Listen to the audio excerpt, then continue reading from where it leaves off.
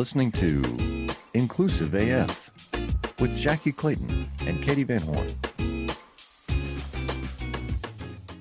Welcome, welcome. This is the Inclusive AF podcast. This is Katie Van Horn, and my sidekick, Jackie, is unfortunately in the air, so she is not joining us for this episode.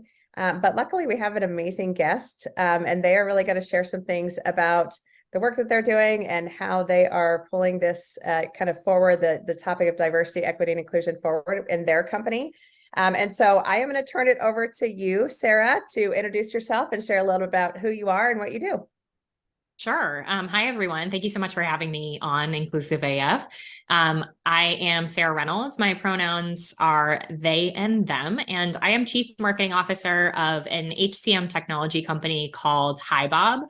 HiBob is the company behind Bob, the platform. Bob is an all-in-one HRIS solution for the types of companies who really care about their people. They're very modern and people first. They are typically mid-size. Our customers range anywhere from 100 employees to 6,000 or 7,000 employees.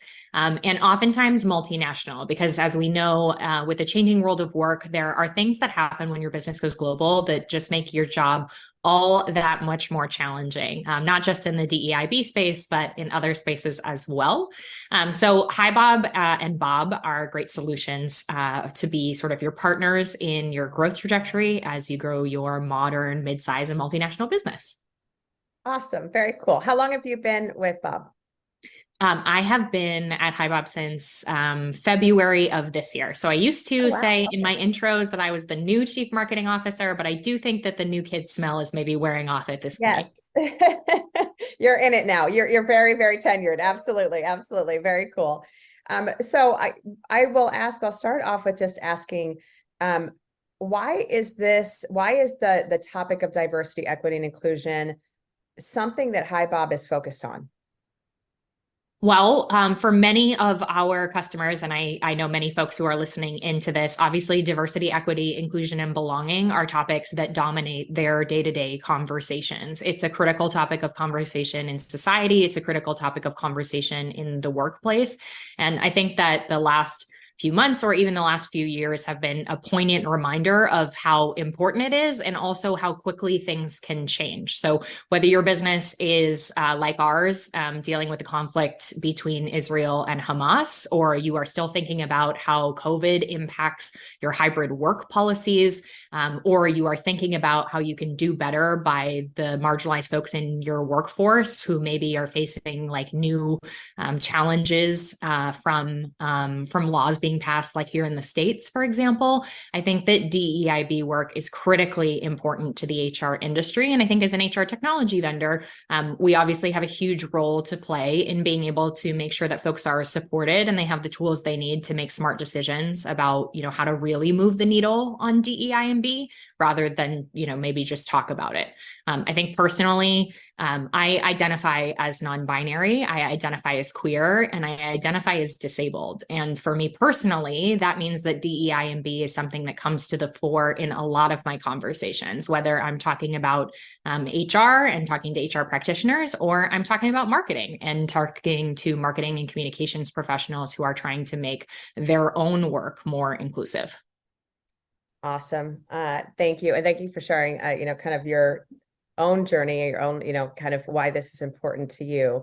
I would love to know, we have had a couple of folks on that have been in marketing and, talking about how do you prepare and how do you show up as an inclusive organization?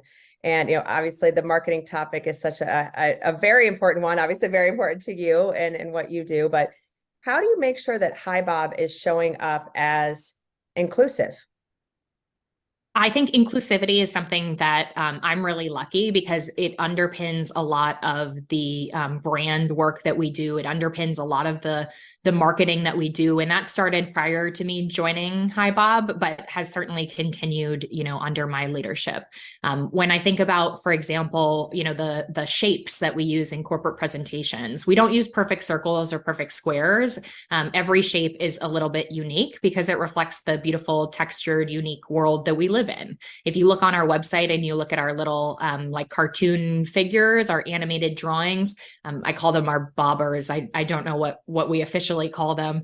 My team will kill me for that. But our little bobbers, they represent people of all shapes, of all colors, of all abilities. That's something that the brand was already thinking about when I joined the organization. And we've been pushing that forward, not just in the communication that we use, for example, adopting the singular they, instead of doing some weird workaround that's like, he/she, or like guys, gals, non-binary pals, and those who prefer not to say. It's a lot easier to just use a singular they, for example. But we've also been thinking about like how to make inclusion more intersectional. And so we're thinking about things like, how do we make our website more accessible? For example, maybe in our brand styling, we have all caps font as like a part of our brand headline formatting. Well, all caps font is not as easily read or parsed, not just by folks who have learning differences, but also by just the general public. So how do we take the opportunity to think about brand and extend the work into a space that's more inclusive? Of course, there's communications questions about, what do you do as a brand when the world is looking the way that it looks right now? How do you comment or not comment? But I think if I can give, marketers one tip, it's that inclusion is a journey, not a destination. No company on earth, including HiBob, is perfect when it comes to inclusivity. And so we take the stance of we want to share openly what we are working on. And when we do things like choose to, publish a pride filter for your profile picture in Bob during the month of June, it comes along with a blog post from yours truly about the things that I think we do really well, and the things that I think that we still have opportunities to improve upon. Because for us, it's all about making sure that our talking points on this topic are not just talking points. They're actually authentic representations of the work that we're trying to do every single day. Awesome. I love that. I think, I remember a time, doing presentations and doing even like putting together trainings and working with the instructional designers on, okay, every person in this doesn't need to be a white male or a white female. There are other, other people on the planet that we might need to actually include on some of these things. So I love the idea of using the bobbers or whatever they are called, to make sure that you are just thinking about some of those things and thinking about it differently. I'm going to go a little bit personal, so feel free to share what you would like or not. So one of the things that you shared with our team was just around how do you dispel some of those hurtful stereotypes that kind of surround the LGBTQ community and beyond. And so I would love for you to chat about that and share what you would like to share about that. Yeah, I think that regardless of the population that you're talking about, of course, stereotypes persist. And I think that the reality is that like no group of people is a monolith. And so it's really difficult to apply these like wide-ranging stereotypes to everyone, of course. But I also think that it's increasingly important that we have an open conversation about what they are and how do we move beyond them. So for example, if you're thinking about like starting a conversation about the LGBTQIA plus folks in your workforce, or understanding even just what their employee experience looks like to maybe understand if some of those hurtful stereotypes or misrepresentations, or even something much more serious like harassment and discrimination is happening in your workforce. Well, it's a great place to start by asking them the question. Hopefully you have a strong partnership with your ERG. We call ours High Pride, which I'm the executive sponsor of, to be able to maybe have a closed door conversation about what should you expect if you ask this question more broadly. Would you get an answer from your employees? Are they engaged enough, or do they really think that you are coming at this from like maybe a point of trust? And then I think it's a great opportunity to start that conversation, whether it's within the ERG, whether it's through an employee survey, whether it's through other means, even just listening sessions in your organization where you can say, hey, we'd like to invite team members to share how they're feeling during the current time. I know we have about half of our bobbers in Tel Aviv. And so they have been experiencing a very different type of situation than you and me over the last couple of months. And one of the things that our people and culture team has instituted is actually some listening circles where people can just feel free to share how they're doing, what's on their mind, how they feel the organization can best support them. And that's a mechanism that can be used for many different types of work in your organization, regardless of what you are trying to unpack. But I will say that regardless of the sort of like approach that you take, I think it's that culture of trust and transparency that you really need to be mindful of. And you need to think about, how you're approaching these groups, because you are asking them to do some labor in that conversation, right? You're saying, I don't know what's going on. You got to educate me. That's tough. But you are also asking them to share something that's really personal. I can't tell you how difficult it is, even as someone who talks about their identity super openly. Like, I tear up when there are certain conversations that come to the table about the mistreatment that I've experienced, or about, how I get death threats on social media when I do public appearances because people don't like that I am who I am. That's really challenging. And you should be really aware of that. And you should also make sure that the trust and transparency is there, and that there's open communication about, now that you have received this information, what are you going to do with it? If you're asking people, for example, to tell you if they identify as a member of the LGBTQIA plus community, well, where is that information going to be stored? Who's going to have access to it? How is it going to be used to make decisions? So it's great to come to the table, not just with questions about, how could we make your work experience or your life experience better? How can we help you move beyond some of the stereotypes that maybe you are bumping into still, even in 2023, 2024? But also, now that you've shared that with me, here's what I'm actually going to take action on and do. If I find that, my employee engagement scores for members of the LGBTQIA plus community are really much lower than maybe folks who don't identify as a member of that community. Okay, well, what are you going to do about that? And how are you going to work with a group like your ERG to make that better? Or how are you going to engage your executives in a really productive conversation about moving beyond some of these things? I love that you're talking about that, and thank you for sharing, kind of your own experiences. I think that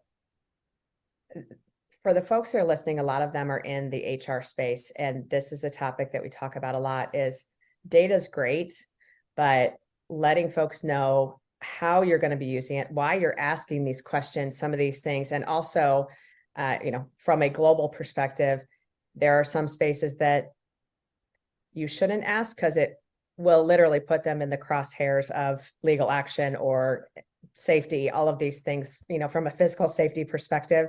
And so I think it's a great point to make of, like, why are you asking the questions and what are you going to do with it? And also, I think for so many, especially like smaller HR teams, everyone has access to everything. So being aware of those, kind of guardrails for the security of that personal information is such a critical piece. And, regardless of what tool you're using, how critical that is to just safeguard. And I will say the personal safety of the employees, but it's also just the culture you're trying to build. If people feel like they can't trust HR, they can't trust their peers, whatever it might be, you're kind of dead in the water if you're trying to do anything within HR. So thank you for just kind of going into that piece a little bit, because I think folks don't understand, or, maybe aren't aware of how critical this information can be and how important it is to safeguard it, just to make sure you're keeping all of your team members safe and all of your team members really as a part of this conversation and ongoing inclusion work. When you think about kind of the pieces that you want to see for HR teams, when you're meeting with HR teams, whether that's, and I'm kind of having a broad brushstroke here, when your team, your marketing or your sales team is meeting with possible clients or possible, folks you're going to be partnering with, what are the things that are important to you to really be looking for, thinking about, or calling out to them as they think about their own cultures or their own companies? That's a great question. I have the great fortune of being able to spend a lot of time with our clients, and I get to talk to them about things like this topic, and I get to talk to them about, the broader sort of like business mechanics of their organization and how they compare to, other folks that we're talking to or other Bob customers, or, what best practices they can implement, anything and everything under the sun. But I would say that there are a couple of things that continually come up. One is like speaking the language of the business. I know from my own work as an officer in a company that speaking the language of like the spreadsheet people, like our friends in finance, or our friends in the executive suite more broadly, or maybe your board of directors, or maybe you have a particularly data-minded or P&L-minded leader that you support, right? Maybe just as an HR business partner. And sometimes you feel like we're not speaking the same language. I feel like I can't get through to my GM because all they care about is P&L impact and, like product delivery times and sales quota or forecast or, benchmark comparisons or whatever your particular flavor of it is. I think that there's a tremendous opportunity for HR folks to learn to speak that language of the business and to actually articulate the P&L impact of the work that they do. A lot of times we get hung up on, well, I have great, employee engagement data, and I know that, engaged employees are more productive. We'll demonstrate that to the business. Tell them about the productivity improvements you think that you can unlock for the organization. Or, I have some data about turnover. We'll tell them about the cost that's associated with that turnover and what could happen if you could offset that turnover by, improving your engagement by one more point, right? Or reducing attrition by one more point, right? Talk to them about what does that mean in terms of hard dollars and cents, and how does it help you communicate that impact of people back to the business? Someone in my organization once told me that, if you buy a piece of machinery, right, and you put it on your manufacturing plant floor, it's like a car. The minute you drive it off the lot, it's worth less. Your assets depreciate over time, right? Your physical assets in your business. People are the only asset in your business where the value appreciates over time if you take care of them, if you upskill them, if you invest in them, if you develop them, right? It's not always true. It's not a perfect equation. You can't just let them alone and expect that they will deliver more value to your business over time, but they are an asset that can appreciate in value. And HR plays a critical role in helping them to increase the value of the workforce over time, especially as like the world is changing and, we're having conversations. All right, I got through 30 minutes of this without saying AI, but we're having conversations that bring up these really challenging topics about how the only constant in our modern world of work is change. Well, people are the way that you're going to be able to navigate that change successfully. So you want to treat them like the assets that they are, right? I think the other thing that comes up a lot, especially in conversations about DEI and B, is that people know they have an issue. They've known that they have had an issue for a while. And the specifics of the issue, can vary from region to region or from organization to organization really dramatically, right? But it all gets sort of like bubbled up under this umbrella of diversity, equity, inclusion, and belonging. But what happens is that they or their executives, they speak a lot about the issue, right? Like, we know we have this challenge. We know we can't recruit skilled talent who isn't super homogenous in our organization, right? At certain levels. We know we don't have a talent pipeline for people of color or for women or for members of the LGBTQIA plus community. But when you ask them what they are doing about it, they kind of go, or they've tried a bunch of things, but nothing seems to have moved the needle. And I think for the most interesting conversations that I get to participate in are the brainstorming conversations about how are we actually going to move the needle.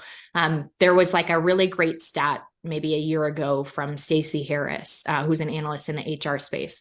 And she shared it in this big ballroom in Las Vegas at the HR Technology Conference. And it was about the number of HR leaders who share diversity, equity, inclusion, and belonging metrics and performance outcomes with their C-suite in a regular cadence. It was 0%. Yep. And you could have heard a pin drop in that Las Vegas ballroom. And it's because so many of us maybe don't know the answer, but there are great opportunities for us to network as HR leaders. There are great opportunities for us to look at what's working in other industries. There are great opportunities for us to even just have an open conversation and brainstorm about, okay, now that we have assessed that we have an issue, how do we actually move the needle to move us forward? Okay, there were 52 things that I want to talk about. Sorry. No, this is awesome. I want to go back to the comment you made because I just want to reiterate it because I think it's such a critical comment and an observation that, that people appreciate. And, while you might have a car or a piece of equipment or all of these other things, and, it of course starts to depreciate the moment it's off the lot or whatever you want to, whatever analogy you want to use. But I love the idea that, if you are investing in your folks, and I talk to my team all the time, and I think I sometimes freak them out when I'm like, no, this is like a resume builder project that you're working on. And they're like, are you trying to tell me something? And I'm like, no, these are things that we all should know in HR and know how to do. And, I think it's great to have those experiences and to give your people those experiences to grow continuously. And I think that's one of the biggest levers that, I think Culture Amp and others have identified in their engagement survey is like learning and development, and not just, hey, I got to go to this training, but how am I actually learning on the job every single day? And so I love that you called that out. That's great. And then I want to go back to another piece on just the accessibility on websites. And I think this is something that folks are struggling with, even just within like the careers page and kind of the different places that we as HR folks touch, that, making them accessible. So I've switched everything over to Tahoma. I don't know if that's how you pronounce it, because that was one of the fonts that I was told like, oh, that's easier for folks to read that maybe have a sight impairment of some sort. And I think there's just so many of those little things that we don't consider on a daily basis. But if you have a font on there that folks can't read or can't, discern, regardless of what it is that, whether they are, have some sort of dyslexia, whatever, how do we make that more clear? And I would love if you could just to share a little bit more, or maybe some other, tips, tricks, things like that you have learned through your career about how to make things more accessible. Because when we have these conversations on DEI, I think a lot of times we leave out the accessibility piece. And so what tips, what tricks, what are some of the things that you have recognized or figured out over the years that kind of help with that accessibility piece? So there's great resources out there. I'll give you some examples, but there are great resources out there if you want to learn more. One is, I believe it's called the Web Content Accessibility Guidelines. There's no formal definition in the ADA, for example, the Americans with Disabilities Act, about what makes a website fully compliant when it comes to accessibility, right? But groups like the Web Content Accessibility Guidelines folks, they've been pulling together a lot of these recommendations, and you can reference sort of their work and understand, what are, so fonts are like a great one. Minimum contrast is something that comes up a lot, especially when you're talking to marketers, because you're talking about like the color contrast between colors on your site. So for example, Hi Bob has this like cherry syrup color as part of our brand portfolio. Well, when you overlay, white text or black text, does it actually produce enough color contrast so that someone who is colorblind or otherwise visually impaired can actually read the text that's on it? Or does it just look like a blob, right? You don't want a blob on your website because suddenly that means that your website's not usable by that person. You have immediately turned them off. Congratulations. Another great one is around like the use of screen readers. So you probably already have someone who's thinking about accessibility from a web perspective in your company. It's just that their title is not web accessibility guru. Their title is search engine optimization. Not always, but most of the time, good accessibility best practices are also good SEO best practices. So if you have someone in your company who thinks about how to get your website to rank on Google, they're probably already thinking about, how do I structure data? How do I make sure that my headings are tagged as headings? It's not just a bigger block of text on the page. Like I don't just up the font size, I actually tag it in the code. That enables folks who use screen readers to actually go through and engage with your website, either by reading the headline and then reading the content, or tabbing through headline by headline to find what they're looking for. Great opportunity for you to sort of structure your content in a way that's going to be more accessible, not just for Google's algorithm, but for people who need to read it that way. You should also know, one that I'm trying to practice is screen readers also, like read out the URL, like read out the URL if you don't use a hyperlink. So you have to sit there and listen to http:// like imagine that for the entire link. If you put that in an email or in a Word document, you always want to use a hyperlink. And you can actually, that same thing where you nav between headlines to find what you're looking for, you can actually nav between hyperlink text when you use a screen reader. But that means that your hyperlink text needs to say what it links to. So if you just put here, then the person's going to hear in the document, here, here, here, here, here, here, here, right? You want to link what you're linking, like you want to be descriptive in that. Same with, alt text for images is one that comes up on websites and social media a lot. Emojis is a new one that comes up a lot. If you have a post that's like dominated by emojis, the person who is hearing it on a screen reader or other assistive device is just going to hear smiley face emoji, frowny face emoji, poop emoji, like over and over. It's not going to make sense, right? Because they're consuming the content differently than someone else might be reading it visually. You want to be really cognizant about, how do you use some of these new sort of like modern, communication styles in a way that also makes space for everyone. Awesome. Love it. Those are all great tips. And I always like to learn when I'm doing this podcast. So thank you.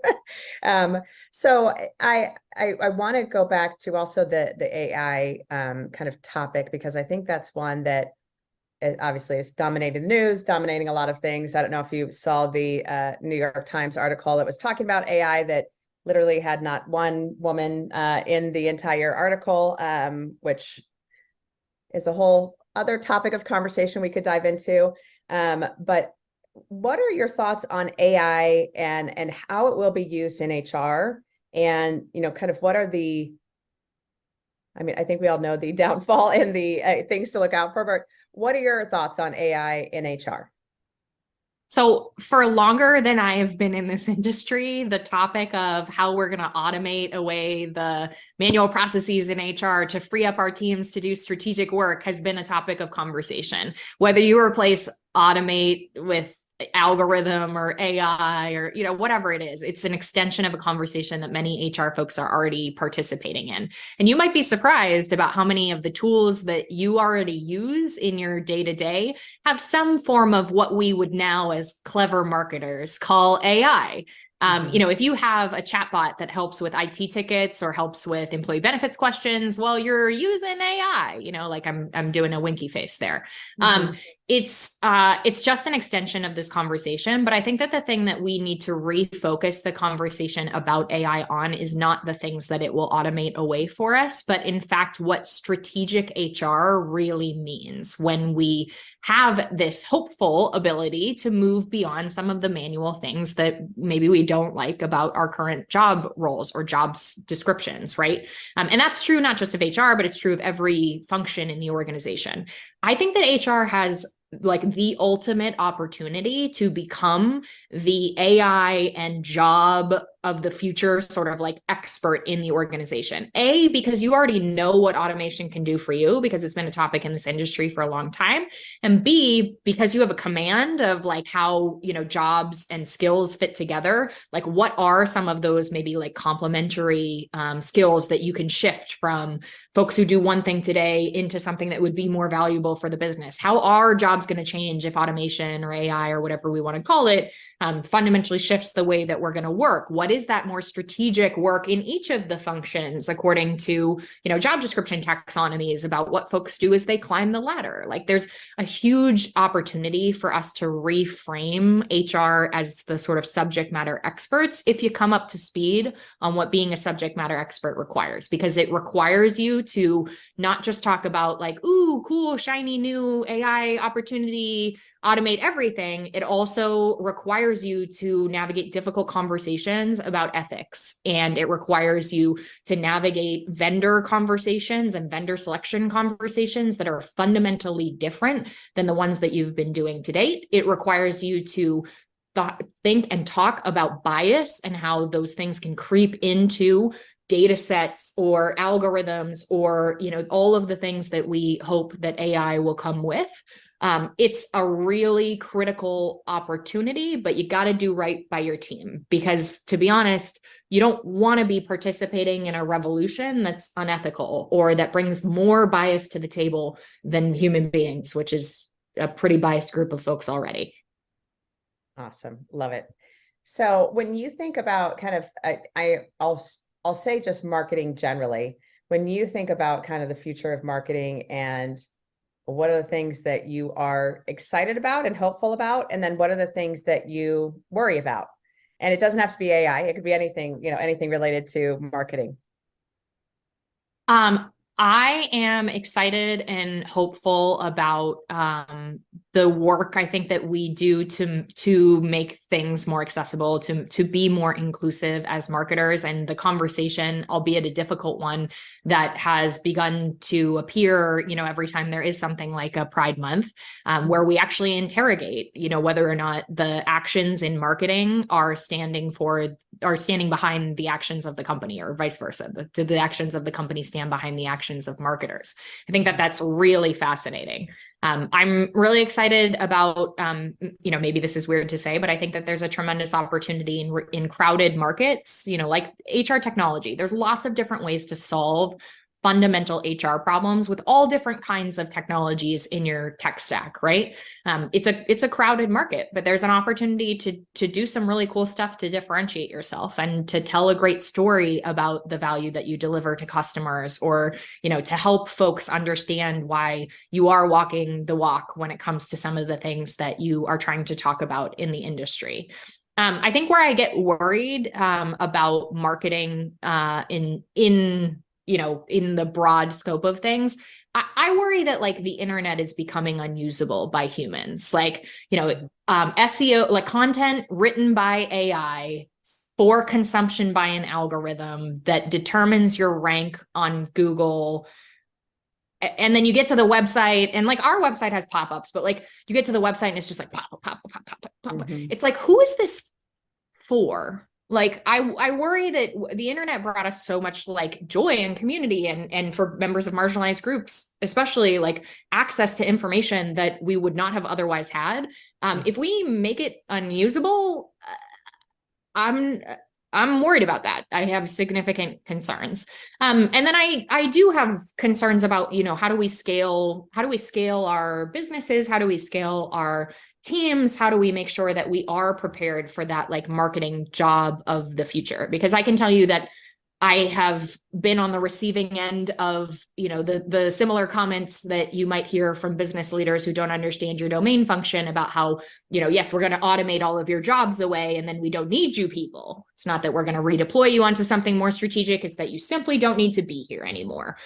Those are really challenging conversations. And I think that especially at a time when our world is ever more complex every single day, if we don't really understand the value of people, whether it's in marketing, whether it's in HR, whether it's in customer success, whether it's in any function in the organization, if we don't understand the value of people to our businesses, then I guess I don't really know what we're all doing here at the end of the day.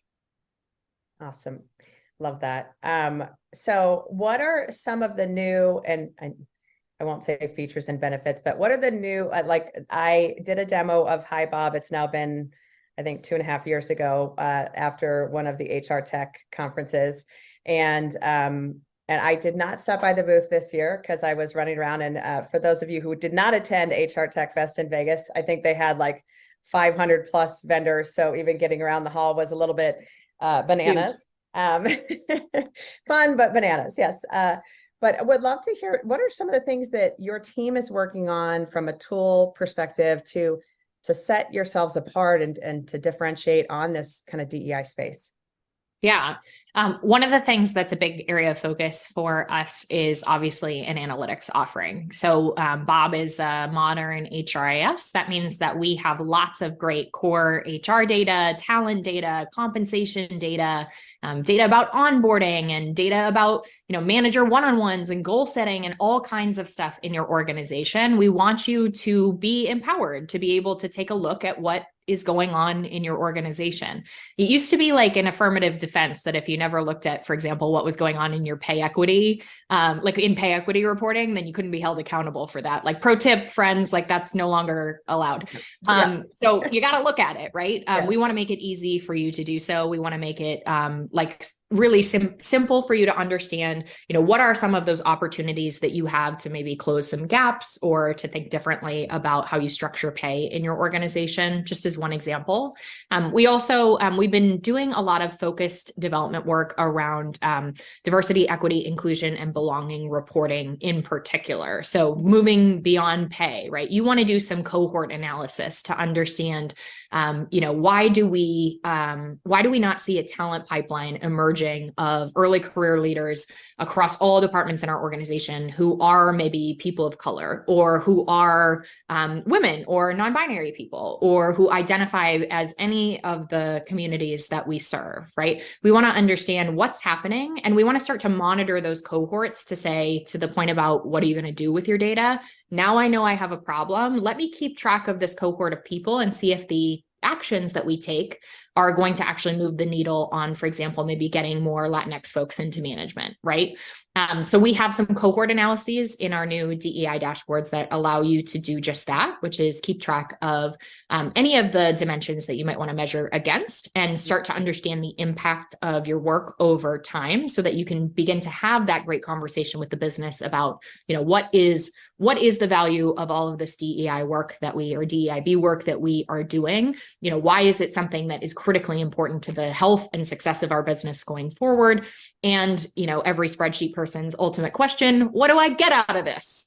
Because I think that it's really important for us to enable that, smart strategic communication about every single facet of HR, but especially about something like DEIB work, which, there was like a Wall Street Journal about like, is the chief diversity officer position dead? And like, people oftentimes, this is one of the first areas of budget that goes when you are asked to do more with less. And I want folks to understand why that is a big mistake that you should not be making in your organization, because this is strategic work that helps bring value to the business. Yeah, I thank you. That is a great answer. Good job. No, I appreciate that, because I think that is something that we're all facing right now in HR of, right now, especially we're all working on our budgets for next year, but thinking about, where is that high impact? And I think there are so many ways that you can prove out the impact of being focused on inclusion, being focused on diversity, and all of the kind of the different facets of whose voice are we not hearing from that we should be hearing from? Because I think that's something that it does, it just brings a different dimension, but I love having the data to prove, hey, this is why this is working. Hey, this is why we should be doing this, and what impacts in a positive manner they are. So I love that HiBob is focused on that and thinking about that. You mentioned, kind of the pay equity and some of those topics, and, obviously pay equity will continue, I think, to be a topic of conversation for years and years, because it is a complicated one as well. But, I think right now, a lot of folks that I'm talking to in the HR space are talking about the fact that their team members are saying, hey, we have all this inflation going on. Hey, we have all these different things. Cost of living is changing.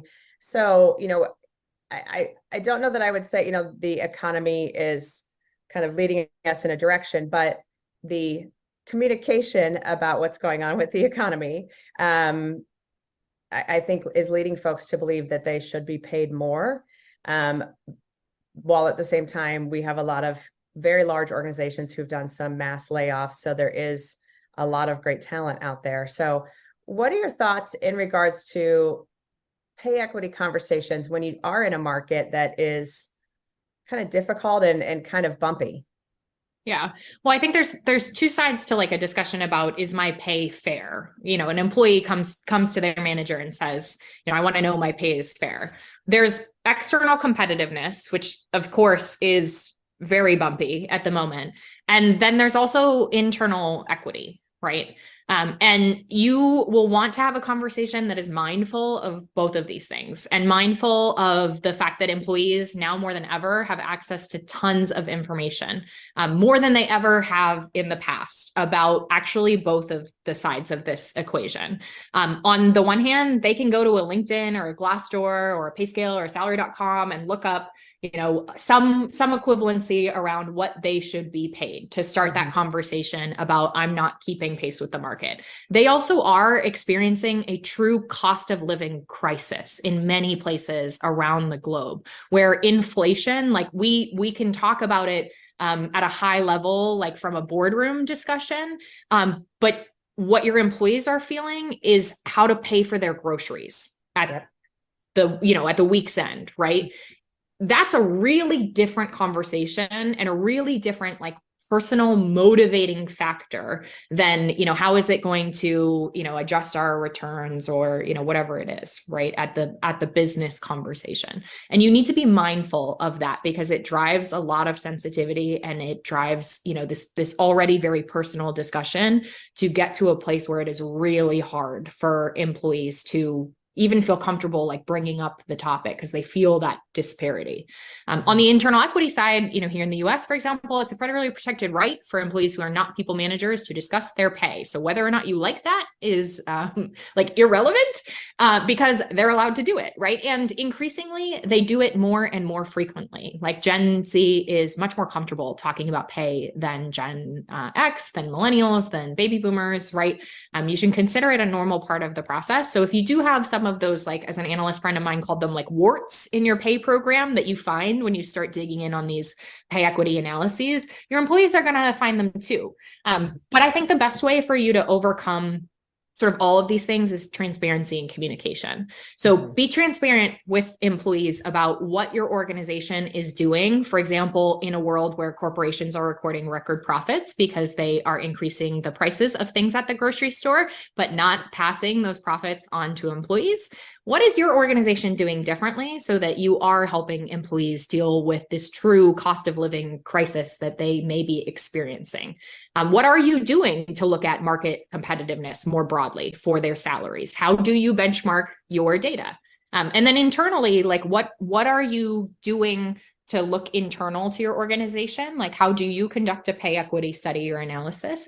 And maybe more fundamentally, how are you training employees to get them smarter on this conversation? And how are you training managers to get them smarter on this conversation so that any of these topics become less like emergency fire drill, like 10 alarm kind of thing, fire alarm, and more a normal part of the business conversation where we actually all come to the table with an understanding and an education around how pay is determined, like what we can do to grow our careers or progress through, salary bands in the organization, what opportunity looks like at this company for me to take the next step and, maybe make more over time. What are different pay ranges for different job grades, whatever style, whatever place on the salary transparency spectrum your organization feels comfortable. You got to remember that like comp people are the math nerds of HR. Comp is really complicated. You got to translate that for employees who are mostly getting the information from the news, from the internet, from their friends, from people who work in different geographies or different types of companies than they do. They are not the compensation experts that you might be in HR. And it actually benefits you to educate them because it puts them on a better, more stable footing for having a less maybe like challenging conversation with your team. Awesome. Love it. Okay, Sarah. So what are one or two, Jackie and I always say one, but we usually say 17. What are one or two things that you want to make sure folks heard during this episode? I think one thing that I could leave you with is that your marketing leaders, your marketing employees, you partner with them probably already. You mentioned like pages on the website that HR has a stake in, right? Probably your friends in marketing are already thinking about inclusion and accessibility. And they're probably thinking about it differently than you are. The beauty of a diverse workforce where people come from all sorts of lived experiences and all sorts of professional backgrounds is that you can tap into their knowledge and maybe learn something from them and share what you're doing so that they can learn something from you. Similarly, with your ERGs or your employee advocacy programs, if you have folks in your organization, or if you're thinking about, hey, I want to launch a new project that impacts a member or a specific marginalized community in my area, make sure that you're talking to the folks who are impacted. Don't have a conversation about pride washing your logo behind closed doors without members of the impacted community to understand how they feel about it and what you can learn from them in terms of what you should expect if you do something or don't do something, or how you can navigate some of these really challenging conversations going forward. So I would say build some bridges, maybe make some strong partnerships, not just with marketing, but with lots of different employees in your organization, so that you feel really confident that the strategies that you are putting forth on accessibility, on inclusion, on like equity, that they are really representing the needs and requirements of your whole organization. Awesome. Love it. There are like 15 nuggets that I would share. I think the one that is sticking with me right now is really the one around the employees appreciate, they don't depreciate, if you are investing in them and helping them and giving them the tools to get better and grow. And what a critical thing that is to think about, especially when you're talking to, as you said, like the CFO, the people that want to know the numbers behind the thing. And so I think that's just such a great way to think about it, that if you invest in your employees, they're going to get better, and getting better is, what we all want for all of our employees and for ourselves. So awesome. Sarah, where can folks find you? If you would like to say hi to Bob, you can go to hibob.com. If you'd like to say hi to me, you can find me on LinkedIn at /Sarah Liz Reynolds, or you can find me tweeting until the ship goes down on the artist formerly known as Twitter at Fair Pay Monster, which is one of my favorite things, and I will be so sad to lose it when that finally when that social media platform finally does shuffle off to the grave. Yes.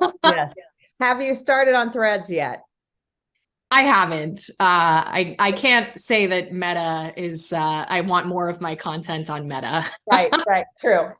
I just love it because it hasn't yet been poisoned. The well has not been poisoned yet. And so it's still like this lovely place with a lot of like dog and cat images and people loving on each other. It's great. So anyhow, thank you so very much for joining us. We truly appreciate you taking the time. And this is Katie Van Horn, and I will say this is Jackie Clayton as well, just because she's not here because she's deciding to fly off into the never-ending space that she's in. Thank you for joining the Inclusive AF podcast. Bye. Bye. Have you ever found yourself scrolling through financial news and wondering, how does any of this affect me? How can I read a major headline and truly understand what impact that has on not only my portfolio, but my life? Well, our goal on the podcast Inside the Street, hosted by Wall Street analysts at Le Chiffre Partners, is to provide public investors and young professionals with a deeper understanding of the mechanics that drive those major headlines. And what better way to dive into these mechanics than hosting Wall Street analysts themselves to discuss the newest trends in finance firsthand? Well, on our show, we bring you real perspectives from the front line. Hearing these analysts give commentary has made our listeners much more well-versed on the financial markets. This approach to discussion allows our listeners to engage in conversation with much more educated opinions and predictions. So be sure to check out our show, Inside the Street, wherever you find your podcasts.